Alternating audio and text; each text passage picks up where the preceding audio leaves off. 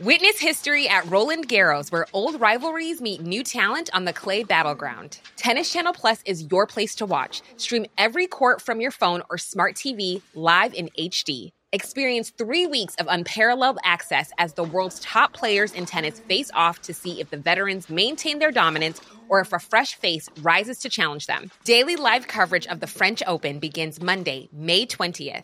Stream it now with Tennis Channel Plus to be there when it happens. Quality sleep is essential. That's why the Sleep Number Smart Bed is designed for your ever-evolving sleep needs. Need a bed that's firmer or softer on either side? Helps you sleep at a comfortable temperature? Sleep Number Smart Beds let you individualize your comfort, so you sleep better together. J.D. Power ranks Sleep Number number 1 in customer satisfaction with mattresses purchased in-store. And now, save 50% on the Sleep Number Limited Edition Smart Bed for a limited time. For J.D. Power 2023 award information, visit jdpower.com/awards. Only at a Sleep Number store or sleepnumber.com. This week's episode of Harry Potter and the Sacred Text is brought to you by BetterHelp. BetterHelp is a mental health platform that provides direct online counseling and therapy services via web or phone text communication. You don't even need to use flu powder in order to access a therapist through BetterHelp. I think we can all tell in Book 5 that if you keep your feelings bottled up, it can start to affect you negatively. Therapy is a safe space to get things off of your chest if you don't have access to Dumbledore's office. I know in my life, therapy has helped me identify patterns to help me interrupt ones that I don't feel like are healthy and find better ways to cope. If you're thinking about starting therapy, give BetterHelp a try. It's entirely online. It's designed to be convenient, flexible, and suited to your schedule. Get it off your chest with BetterHelp.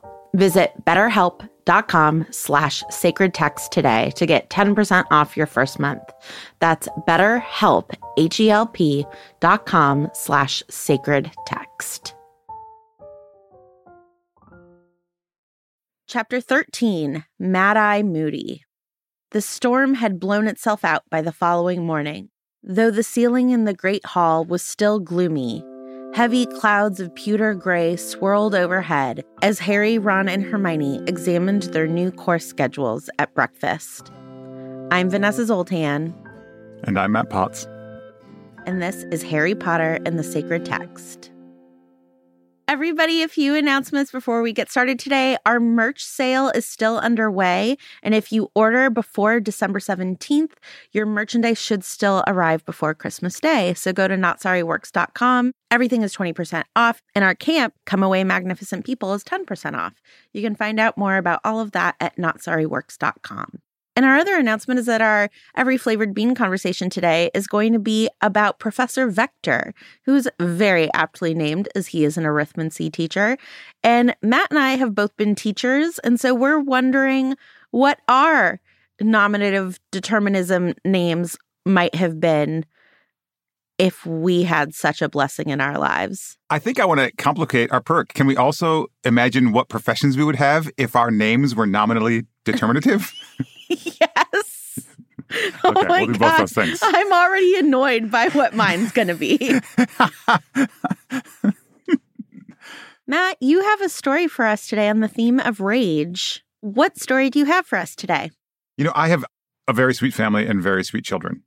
And my oldest child, my daughter Cammie, is a very kind and sweet child. She's always been this way, and she's always especially been kind to younger children. Mm-hmm. I don't know if this comes from her being the oldest, but, you know, she always treated her younger brothers really well. She liked taking care of them. She liked keeping an eye on them, protecting them. And the house, a couple of houses ago, when we lived someplace else, we had these next door neighbors who were a great family, and they had children who were slightly younger than ours. And they had an eldest child who was a couple of years younger than Cammie, and they became really good friends. Now, once Cammie was short on sleep, I think there'd been a sleepover or some kind of like big party, like birthday party the day before, and she was kind of tired. And we had this other family over for like a barbecue or something, and it was outside, it was summer, and it was normal. Cammie was being Cammie's self, and she was being kind to everyone, and especially kind to our neighbor's child. But we could see that she was getting tired. You know, she would see that she was getting like short and a little bit just impatient. She would never be like abrupt or mean to anybody. You could just see that she was just her face was getting a little bit sullen and she was not really engaging with people as much. And something happened between the kids. It was like, it's a summer barbecue, a bunch of kids together. And Cami just like erupted in emotion and like started storming towards the front door of the house. And our neighbor kid followed her and they got to the house and Cami turned around and like slammed the door in the kid's face. And the kid kind of stumbled backwards. The child was okay.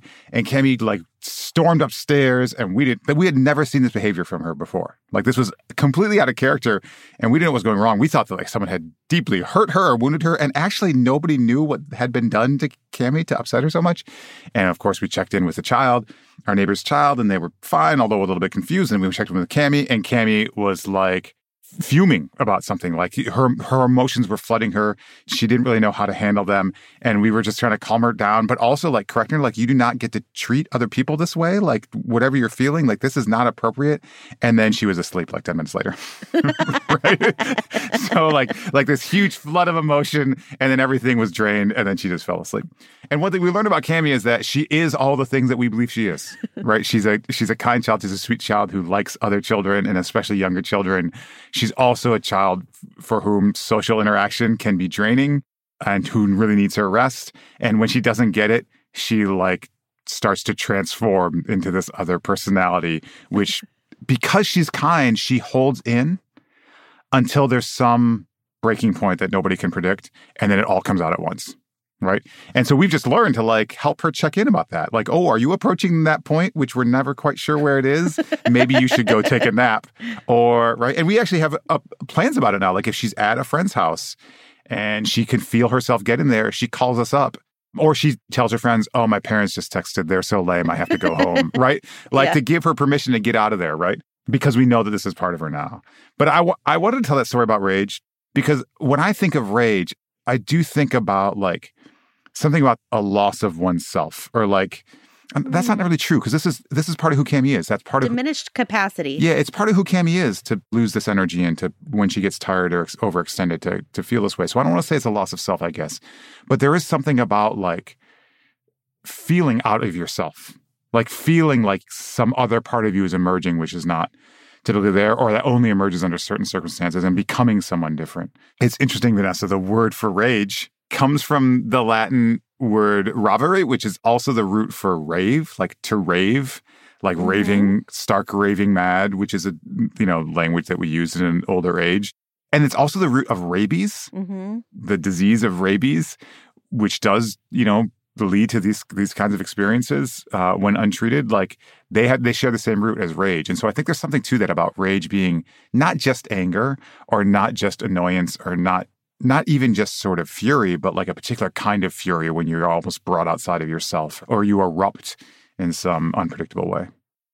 Matt, I think that story is so apt in describing rage. When I feel rage as an adult, usually I feel like I'm able to feel a feeling and then say, okay, that's a feeling. Now let's strategize about the correct way to respond to the situation. And rage is so powerful that I can't do that. I can't catch the feeling. Yeah. And part of, for me, getting more mature is like realizing like, oh, shoot, I'm about to cross over to a place where I can't control my actions anymore. Go on a walk. Right. Yeah. And I love that you guys are teaching Cami exactly that moment because I feel like at 40, I'm still learning. Like you're almost at the point where you can't strategize. Best to remove yourself from the situation. Yeah. But yeah, I think that rage it's a part of us, right? It's when someone or something has like hit a button in us when we're at a diminished capacity because we're tired or overwhelmed or whatever it is.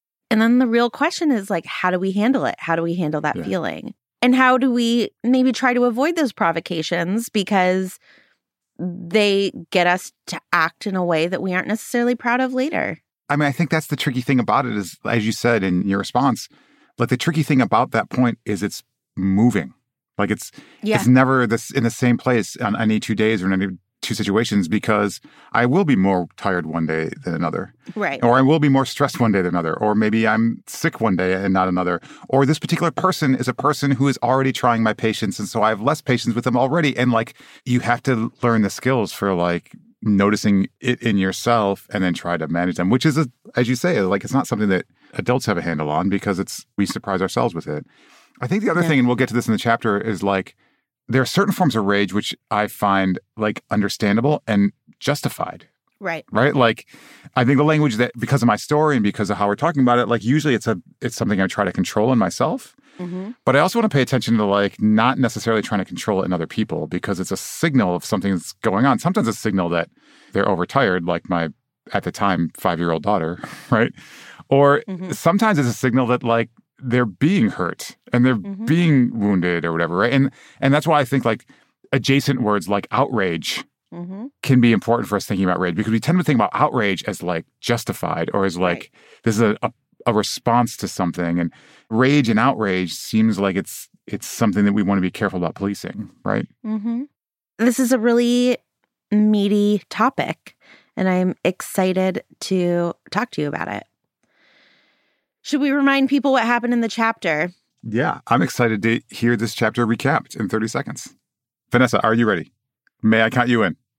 Yes, please. 3, 2, 1, go. So they get their schedules. Harry is concerned about Sirius. He still hasn't heard from him. They start to go to their morning classes.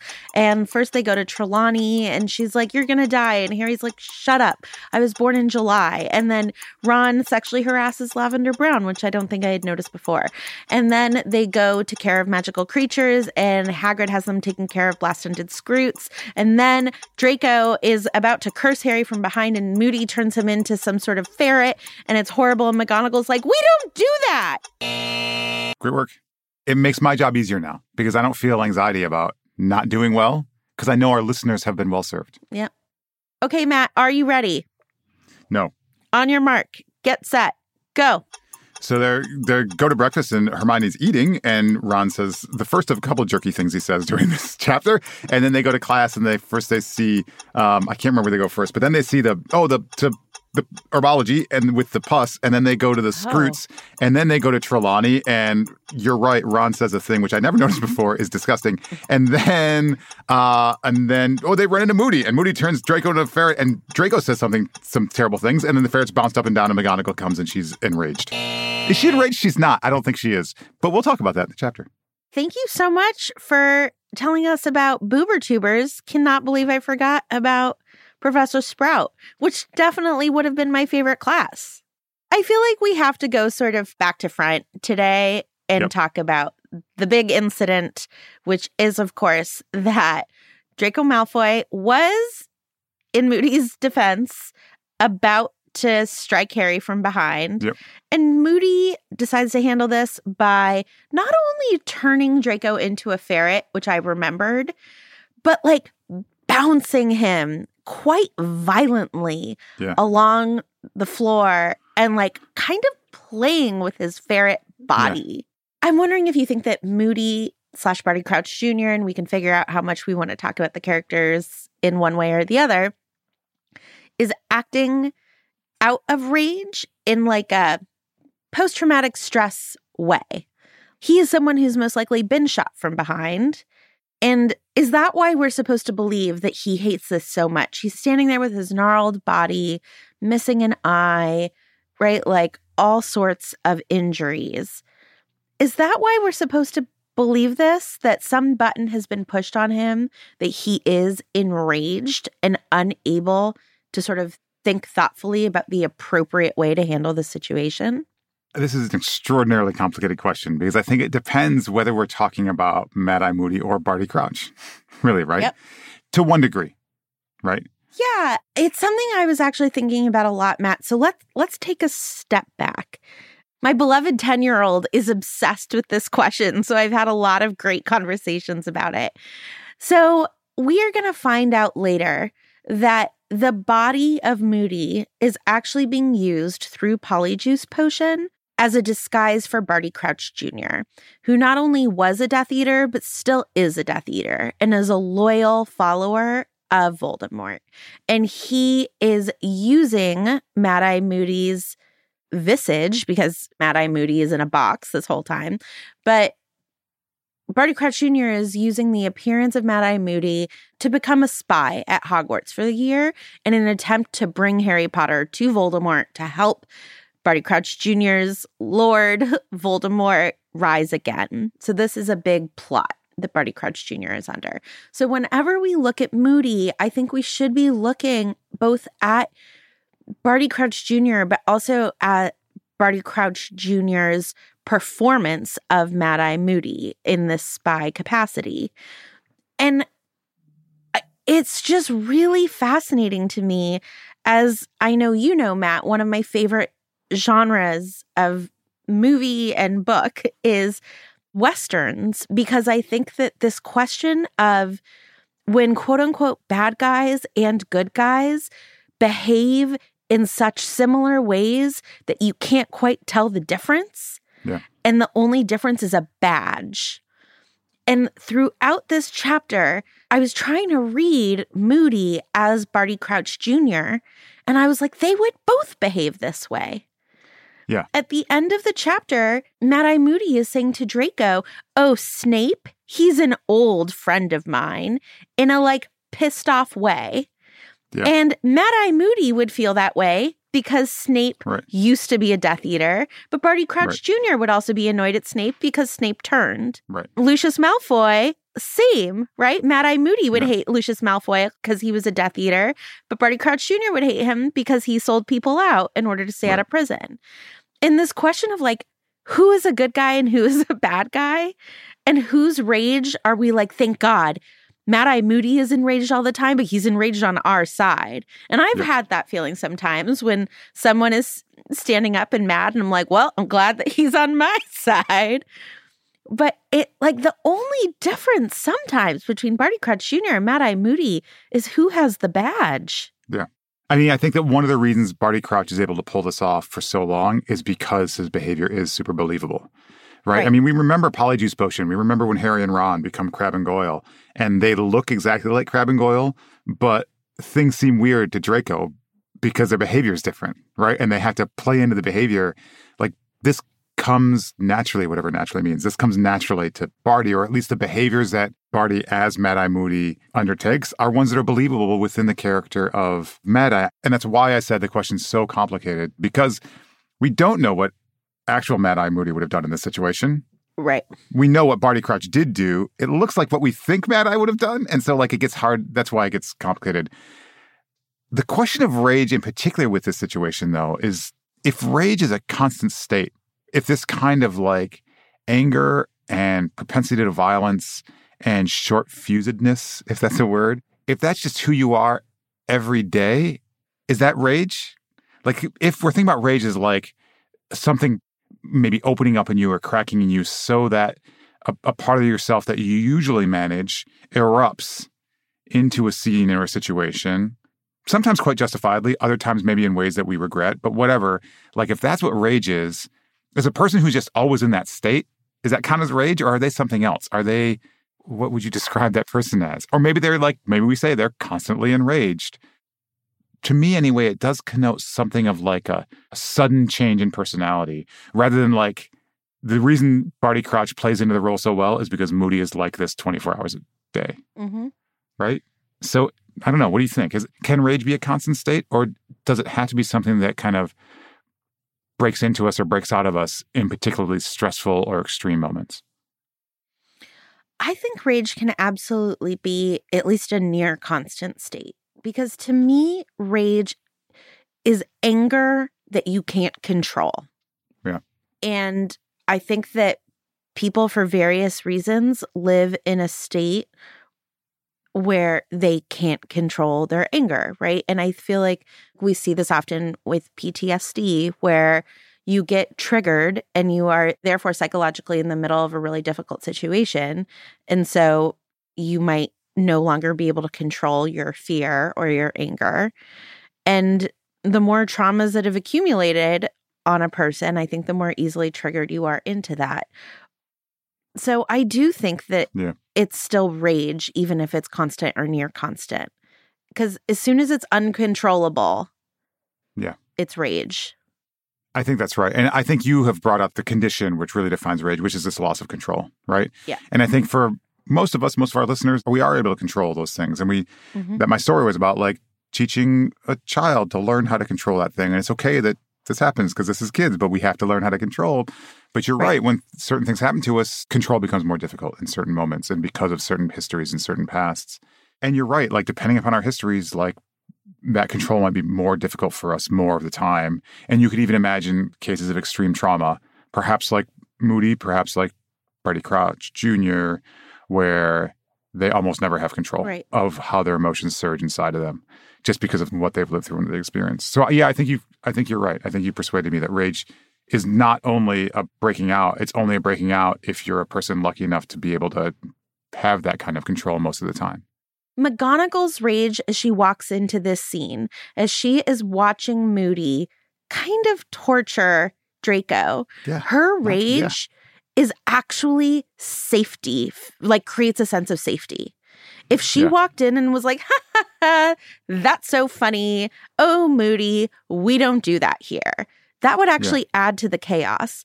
But the fact that she is enraged by this and is shocked and appalled actually is restoring order in a way that matters.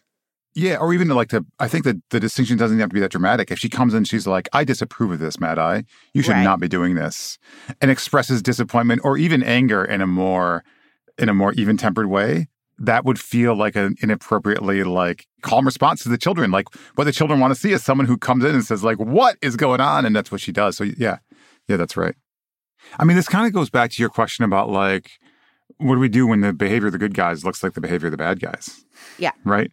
Yeah. And there's the one problem of like, is Mad Eye a good guy? Is he Barty Crouch? Who's the good guy? Who's the bad guy? Why does their behavior look so much alike? But I think one reason why, and this is a very complicated moral problem, which we're not going to answer in the next few minutes, but one reason why is because when people are acting out in extreme ways, sometimes it demands an extreme response. We hope not exactly the same response, but unless you respond with some like energy, then you don't signal to the people around you or even to yourself that you're taking seriously the threat of what's going on, right? The line between what an energetic response is and the same response or an identical response can get kind of blurry and messy, right? And so obviously if McGonagall had come down and turned Mad Eye into a ferret and started bouncing him up and down, we would be like, okay, that's too much, right? But inappropriate. But we do need McGonagall to come down and show a kind of forcefulness and energy which is within the range of Mad Eye's behavior. Because that signals to everybody else, okay, what we were feeling, that this is completely out of line, is confirmed by the authority figure here who is going to keep us safe because we know she understands how significant this is, right? And she can only show that through her reaction. And that's not to say any of this was like deliberative for McGonagall. I think she just reacted in the moment. But I think that reaction is what makes her trustworthy to the children because she's responding with some force to this really extreme situation. Yeah, another example of that, far be it for me in this chapter to come to a great defense of Professor Trelawney, who is really awful to Harry in a number of ways. But I think she does a similar thing in response to Ron's awful comment. So they're doing astronomy-based charting in Professor Trelawney's class in this chapter. And Lavender says something about Uranus, the planet. And Ron says, I'd like to see Uranus, Lavender, which is a horrible thing to say.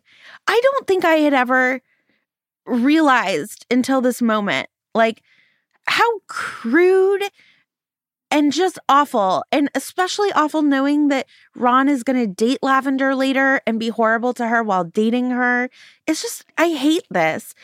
And Trelawney, in response, doesn't humiliate Ron, but I think she uses her rage as information that something needs to happen, that she's lost control of this classroom if Ron feels comfortable saying that in front of her. Right. And so she's like, do you know what? Let me remind you, I'm in charge here. And so you all have a lot of homework. And this reclaiming of authority that, like, we don't treat people like that in my classroom, and is potentially using this moment of feeling enraged as information that she can still control. And therefore, it's sort of anger and not rage. So see, this is interesting because I agree with everything you said. I just don't know if I would use the language of rage to describe Trelawney's reaction, right? Although part of this is hard to know because I think my story and the way we've been talking about rage is that it does have an outlet in outward behavior. But I think if I think about my own self or my own life, I feel like there are times when I feel internally enraged, but I am able to control my reaction so that my outward behavior is not extreme, right? Because I could see Trelawney here being enraged, maybe internally, but what she does is very even. It's very firm. She obviously asserts her authority in the room and also clearly signals to Ron that this was inappropriate. But I don't think she loses control. In fact, she asserts control over the room, but also, you know what I mean? Like, and if loss of control is the distinction, yeah, I don't know, because I think there are ways we can feel rage internally, but then gain control over that and then act outwardly. And that may be what's going on with Trelawney here. I just think it's possible. I agree with you that it's not clear to me that it's rage. Yeah. I'm just not sure if I want to change my definition yet because sure. I think that it's possible that she went to the faculty room after this and is like, I should have handled that a little bit differently. Sure. Right? Sure. I should have said, Ron, we do not speak to each other like that. You have extra homework, right? And I think that to me is sort of a mature version of rage where you're like, I'm going to respond. I don't totally have control over it, but eyes are on me and I have to do something. And then when you're calmer, like processing, okay, next time this happens, rather than being enraged, like, and not only try to not be enraged and handle it differently, but what can I do so I don't get into that situation again? And really thinking about, like, why did Ron feel comfortable doing that? What have I done wrong that has allowed a child to feel like he could speak to another child like that in front of me? And so I do think sometimes we lose control in a way that we feel like, okay, let me get some control of this while it's happening, right? Yeah. And to me, it's about, would a calm version of you make the same decision? Sure. Yeah, that's fair. So I have one scene that might help us think through this issue of control a little bit more, but also I have one follow-on question about this Trelawney situation. This is actually more a question about English boarding school culture, which I know you're an expert on. I'm an expert in. Yep. But the fact that Trelawney assigns this to the whole class, I mean, this also reminds me of kind of like my military experience. Yeah. Like sometimes you help a class police itself by punishing everyone. Right. Right. Like, do you think that's part of what Trelawney's strategy is here? Like, is it like she loses control a little bit and gives a punishment that in the staff room afterwards, she's like, oh, I should have probably just singled out Ron more rather than make Lavender also have to do this, which I think is totally believable. I think that you're reading this story, I think is actually the one that I think is right. And I agree with you. But part of me also wonders, like, is this the kind of thing that happens in English boarding schools a lot when one person misbehaves, the teacher assigns a little more work to the whole class, so the class starts to police this kind of misbehavior? I think we can take this out of the context of English boarding schools, Matt. I mean, to your point, I think it's something that's done in the military. And I can imagine certain teachers that I had or that I worked with, or I can even imagine myself under certain circumstances doing something like this and then regretting it, right? Like going to the faculty room afterwards and at least wondering if I had done the right thing in the moment. Sure. And the word policing is interesting because there's also a community aspect to this. So I can imagine Trelawney, if Hogwarts had a healthy staff room, which I'm not sure that they do, a healthy staff room culture, I can imagine her saying to a colleague, you know, I gave the whole class homework and I'm worried that I punished Lavender, even though she didn't do anything wrong. But also I want fellow students to hold each other accountable and not laugh at horrible comments like that. And I don't want them to be policing each other, but I do want a sense of community and accountability, right? Like I can imagine a conversation in which afterwards you acknowledge that you lost control and made a decision in the moment and then are wondering whether or not it was an effective decision. So much of this to me is about the processing that happens afterwards and whether or not you repeat these mistakes, because these mistakes are going to happen. If Cammie started slamming doors in front of everybody's faces all the time, Like, that's where we would start to judge her. But doing this once when she was 5, you're like, eh. Right. Yeah, right. You don't want to have people punished for things they didn't do. On the other hand, something like that does signal that we are a community and everyone in the room was affected. Yep.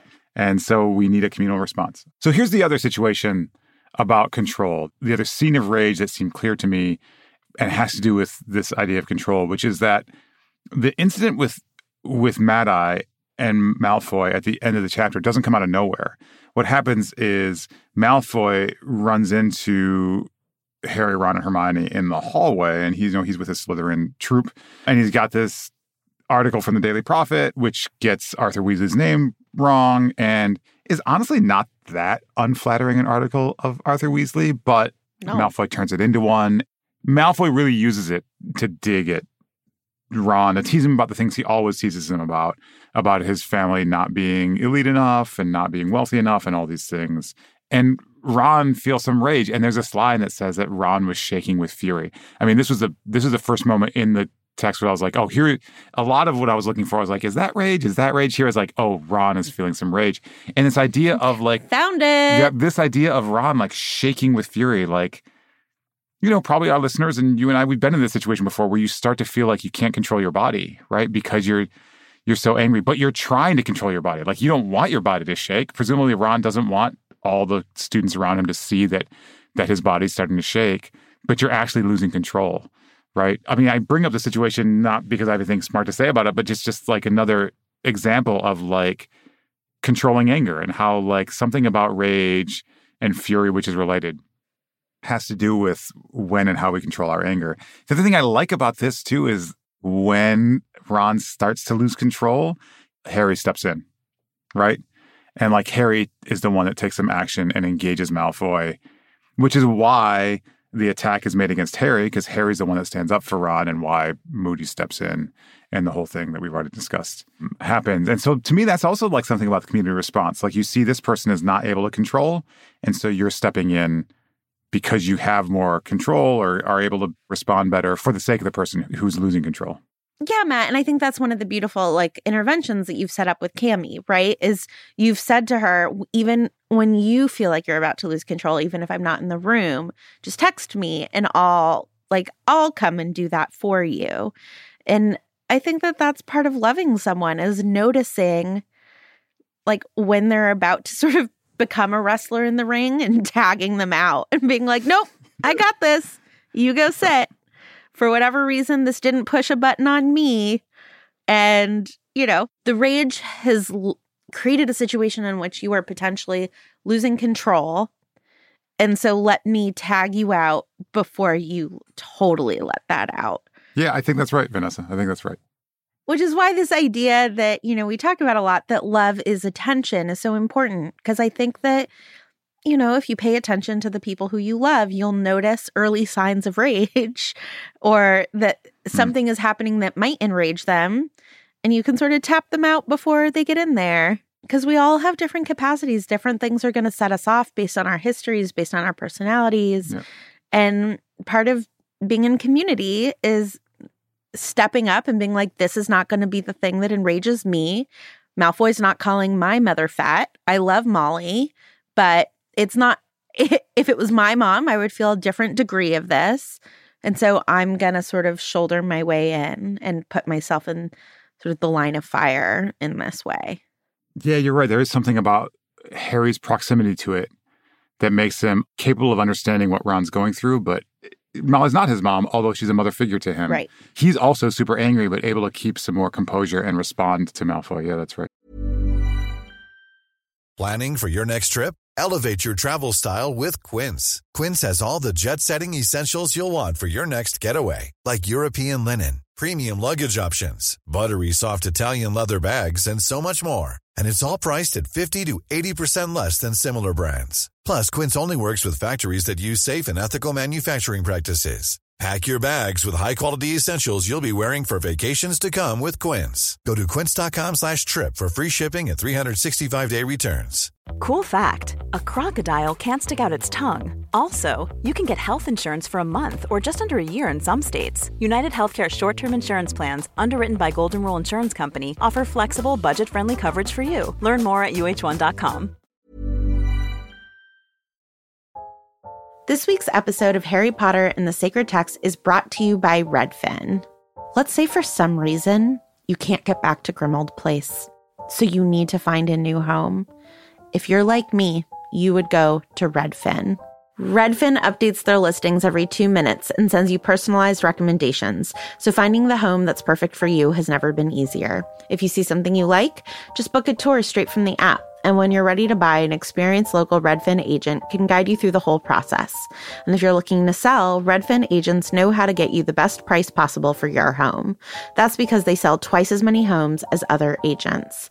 With a listing fee as low as 1%, Redfin's fees are half of what others often charge, which means you'll have more money to put toward your next home. They even have a function where Trelawney will tell you whether or not she can see you in this house. Redfin. It's how Molly found the burrow. Download the Redfin app to get started.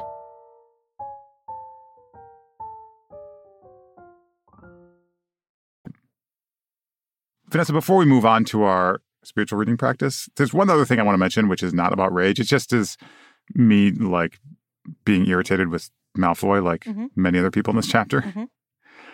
When the Slytherins show up at Hagrid's hut for care of magical creatures, and they see the blast-ended Scroots, Malfoy says, like, what's the point of them? Right?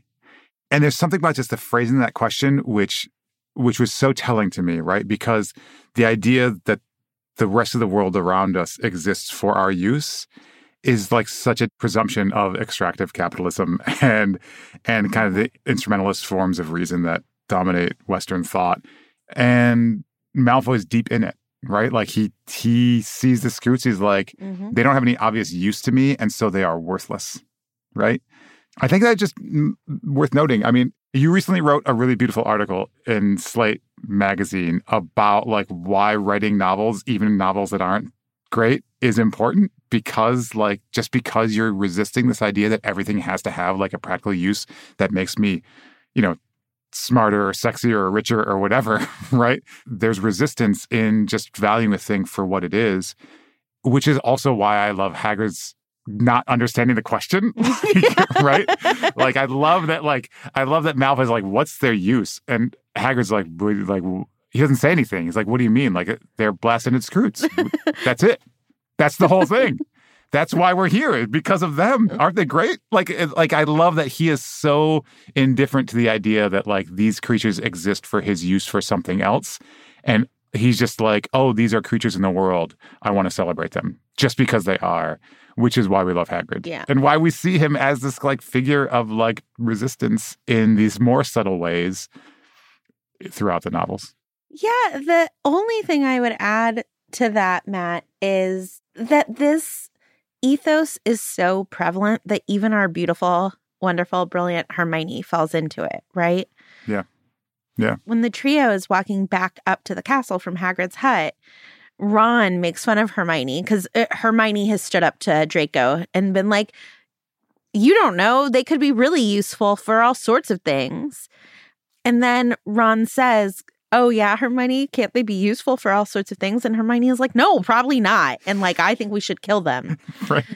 And so, right, like Hermione believes in this too, that we should only keep things alive that are somehow useful to us.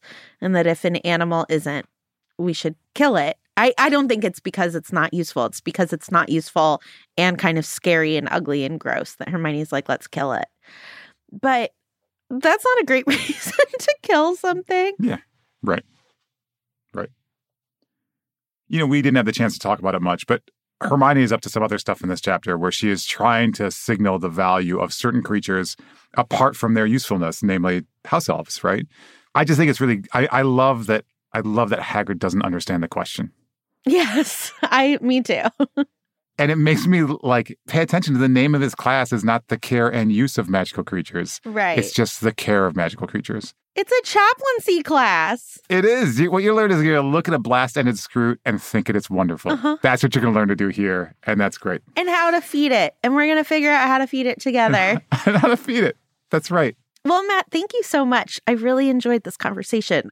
Me too.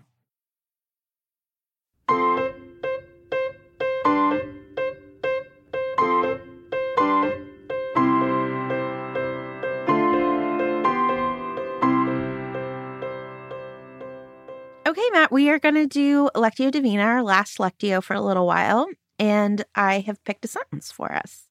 Great. A booming bell echoed from the castle across the wet grounds, signaling the end of the lesson, and the class separated.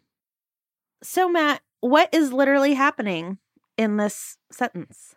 So the Gryffindors have just gone to their first class of the first day of the first term, which for them is herbology. And they have just been asked to depuss, to extract the pus from bubotubers, which was not an experience that many of them liked. But Professor Sprout has just explained the usefulness of bubotubers. I think if Hagrid were there, he would have just been like, they're just wonderful because they exist. We love them because they are, for no other reason. But Professor Sprout says it's because they're good at reducing acne. Things can be both. I feel like Professor Sprout believes in both. I think you're right. I think Professor Sprout loves plants just because they are, but is also speaking the language that these children will understand and convincing them, in a way that will be especially convincing perhaps to middle schoolers and teenagers that they ought to have some patience with this activity, which sounds like not a lot of fun. Matt, step 2. A booming bell echoed from the castle across the wet grounds, signaling the end of the lesson, and the class separated. So step 2 is, what other stories does this remind us of? Has anything come to mind for you? So actually, this makes me think of an old Swedish movie. So there's a movie from the early 1960s called Winter Light by Ingmar Bergman, which is a very, very depressing movie about existential despair and the silence of God, or absence of God, or non-existence of God. The kind of despair was around the prospect of nuclear war and Holocaust. So at the end of the movie, the pastor is a person who's having this crisis of faith and is full of despair and is kind of cruel and not kind to people. And no one is showing up at church. And they have to decide whether they are actually going to go ahead with the service. It's him and the organist there and the bell ringer. And no one shows up, and they're trying to decide, do we have church or don't we have church? But no one can make a decision because they just don't know what to do, and they're just, again, full of despair. And so when time runs out and the time comes, the bell ringer just goes up and starts ringing the bell. And so they have church, right? And so this bell ringing moment is kind of a climactic moment in the end of the movie. And it just, because I've watched the movie recently, I taught it in a class here. When I heard you say the phrase, the bell boomed, I thought of that bell at the end of Winter Light. How about you, Vanessa? I thought of something that is the opposite of an Ingmar Bergman movie, which is a romance novel. Okay. Instead of existential despair at the end, there's a happily ever after at the end. Oh, good. And it reminds me of one of my absolutely favorite romance novels, one of the only ones I've reread.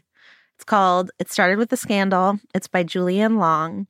And there is a child in it who desperately wants to be heavy enough and strong enough to ring the church bell. And he gets teased because he's little for his age and he can't ring the church bell. And at one point in the novel, people can't find him and it's a rainstorm and, they're scared. And they find him at the top of the tower, sort of at the base of the church bell, crying. And his mother asks him, "Why are you here? What's wrong?" And he says, "Someone made fun of me because I don't have a father." And then he's like, he didn't know what to do. So he went to ring the church bell to prove that he has worth. And just this he was acting out of despair, which I think is different from rage, but is similar in that we behave in a way that we can't quite control for things that upset us. This child was triggered by this really mean-spirited comment, and he was like, "I'm going to go ring the church bell to prove that I'm worth something." So that's what it reminds me of. So step 3, Matt, is what does this remind us of in our own lives? A booming bell echoed from the castle across the wet grounds, signaling the end of the lesson, and the class separated. So the church I serve at Harvard was founded as a memorial to the war dead of the First World War. And then as we continued being engaged in wars, we continued memorializing others. And so the Sunday closest to Armistice Day or Veterans Day, every year we have a special service. And we say a special prayer at the end of the service and then open the doors of the church and ring the bell of the church, which is a very big bell. And it's right in the middle of Harvard's campus and it's pretty loud. Yeah. And so when you ask what this reminds me of in my own life, I think of a couple of weeks ago when the bell of my church boomed in the memory of all the men and women who were part of Harvard and who have died since World War I serving in the armed forces. Vanessa, what does it remind you of in your life? What it reminds me of, Matt, is like very on the nose, but it reminds me of sitting in middle school and just like desperately waiting for the bells to ring for certain classes and like trying to kind of count down to guess it. And I guess I should also say, like, I'm going to go back to step 2 because this now reminds me of my favorite Calvin and Hobbes, which is just a Calvin. Mm-hmm. But Calvin is sitting in school and he's waiting to look at the clock. He's about to look at the clock and he's like, it's probably 2 o'clock, but I'm going to tell myself it's 1:45 so that when I look at the clock and it's 1:57, I won't be sad. And then he looks at the clock and he goes, 8:30. And just that feeling of like, middle school, rough. It's rough. It was rough for me. Yeah. So. Me too. And I think middle school was the last time my school had bells. Like in high school, we just had digital clocks in every room and the teacher just released us. But in middle school, there were definitely like bells, like loud bells that signaled class time ending. Yeah. Okay, Matt, so step 4, what does this make us feel called to? A booming bell echoed from the castle across the wet grounds, signaling the end of the lesson, and the class separated. What it reminds me of, Matt, is I'm trying to get better at pausing, like before reacting. And so I'm trying to practice this by taking opportunities to pause, like the frustrating minute where my computer's not loading, rather than sitting there getting frustrated, being like, this is an opportunity for me to pause and take a deep breath. And so this is a lovely reminder to me that whenever I hear a bell, I should do that. We live near a church and the bell goes off, that I really want to engage in this practice of pausing. And so I'm going to try to listen for bells and other opportunities to pause. What about you? You know, I'm thinking about this idea of like class change and like the students being released and going from place to place. You know, I live on a college campus, and so every hour or hour and a half, the yard is flooded and there's people out walking around. And I remember in early September how exciting that was, like to see everyone back and walking around and being on the quad. And it felt like there was so much energy and positivity around the place and just excitement at return. But now it's later in the term and everyone's tired. And I think I'm not paying attention to that, like what a privilege it is still to be here and that this is our life, that we get to study and be at this place. I'm more concerned with like getting through the day than, I mean, to use your language, just kind of paying attention to where we are and kind of pausing. So I think today when I go walk out in the yard, I'm going to try to slow down a little bit and remember that we're still pretty lucky to be here and that there's all of these people who I was excited to have back at school are the same people now that they were, and I should still be excited that we're all here. Well, Matt, thank you so much for doing this really fun Lectio with me. Thank you. This week's episode of Harry Potter and the Sacred Text is brought to you by Redfin. Let's say for some reason you can't get back to Grimmauld Place, so you need to find a new home. If you're like me, you would go to Redfin.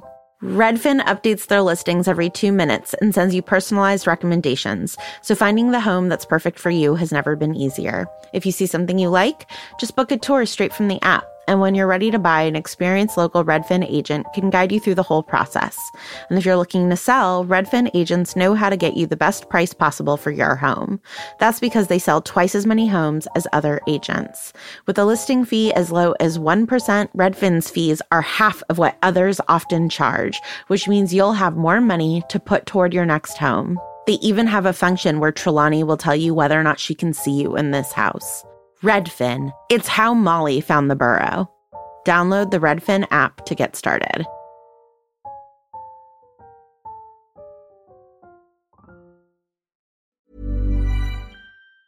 Even on a budget, quality is non-negotiable. That's why Quince is the place to score high-end essentials at 50 to 80% less than similar brands. Get your hands on buttery soft cashmere sweaters from just $60, Italian leather jackets, and so much more. And the best part about Quince, they exclusively partner with factories committed to safe, ethical, and responsible manufacturing. Elevate your style without the elevated price tag with Quince. Go to quince.com/upgrade for free shipping and 365-day returns.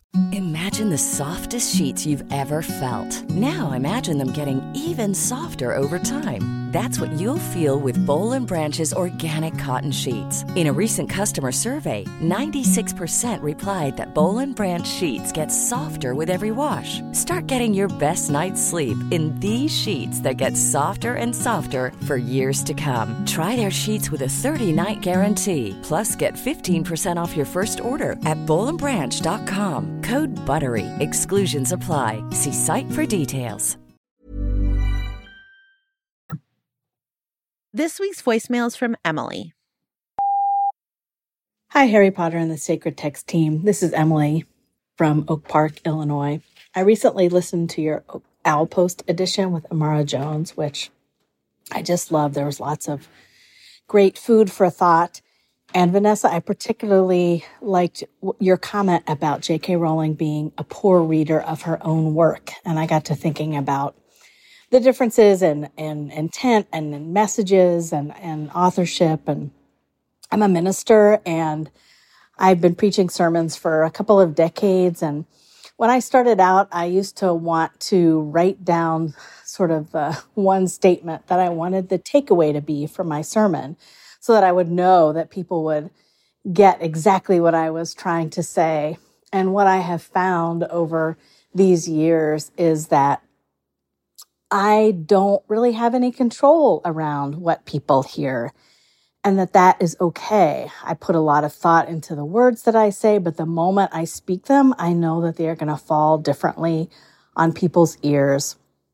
And I have come to really trust that and love that. And there are even occasions when people will come up to me, maybe that Sunday or maybe weeks or months later, and say, like, you know, Emily, it was so helpful when you said X. And I think to myself, oh, I don't think I ever said X. But I just say to the person, thank you. I'm so glad that was helpful.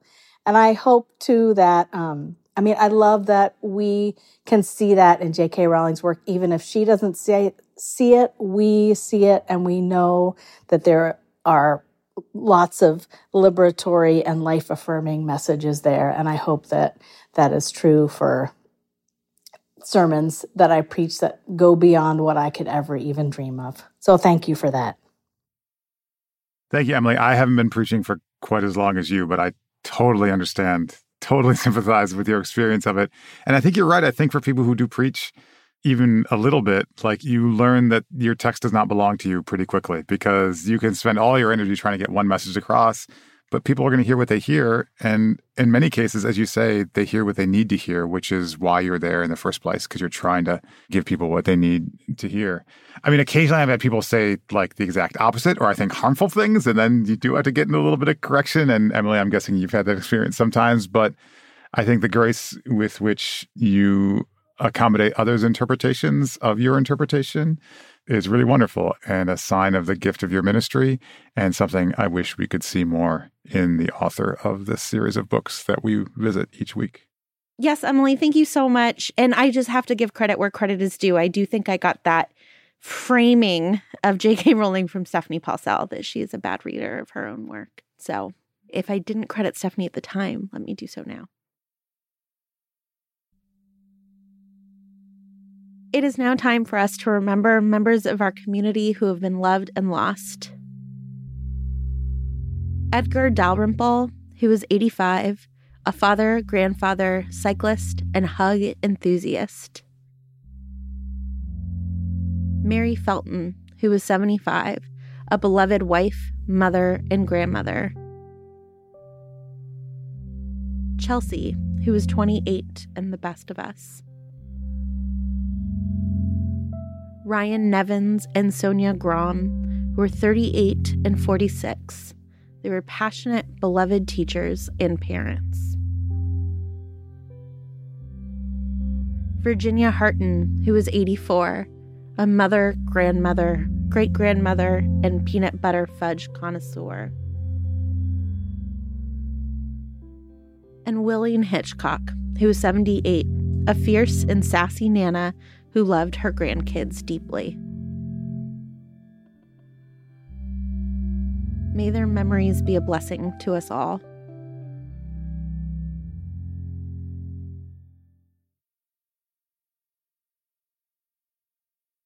Matt, who would you like to bless this week?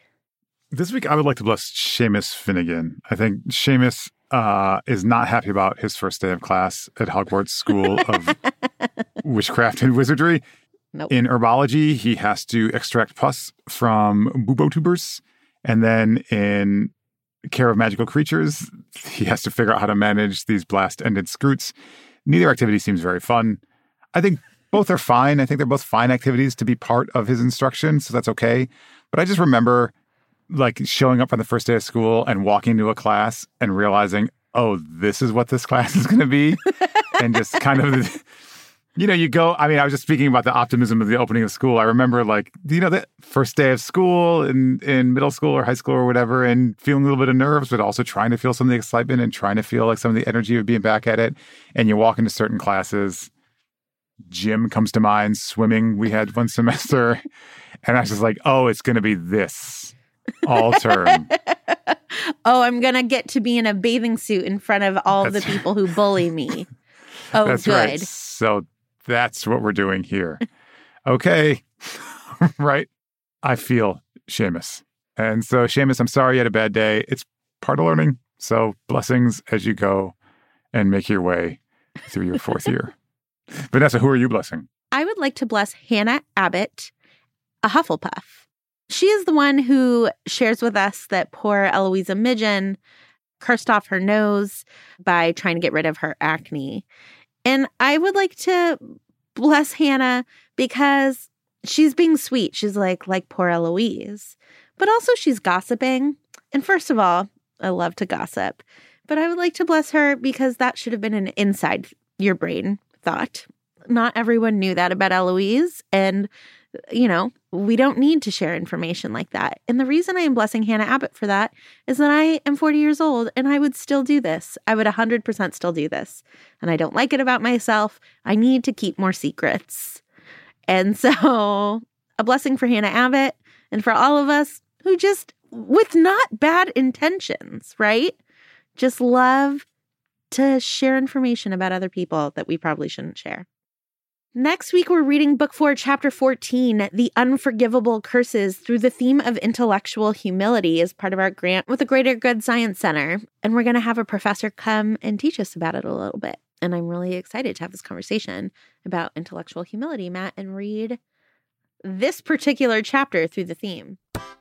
Just a few reminders before we give our thanks. We are going to be doing a live show in Washington, D.C. in January, and that live show is also going to be live streamed. So you can find out more about that by going to harrypottersacredtext.com. Also, we have a merchandise sale for the holidays, and our camp is on sale right now. We have an Herb and Myth tarot class in January that you can find out more by going to NotSorryWorks.com. You can also listen to ad-free episodes by subscribing to our Not Sorry channel on Apple. And lastly, Matt, we have a couple of pilgrimages on sale right now. Most importantly, our Emily Dickinson pilgrimage with Amy Hollywood, Stephanie Paulsell, and myself.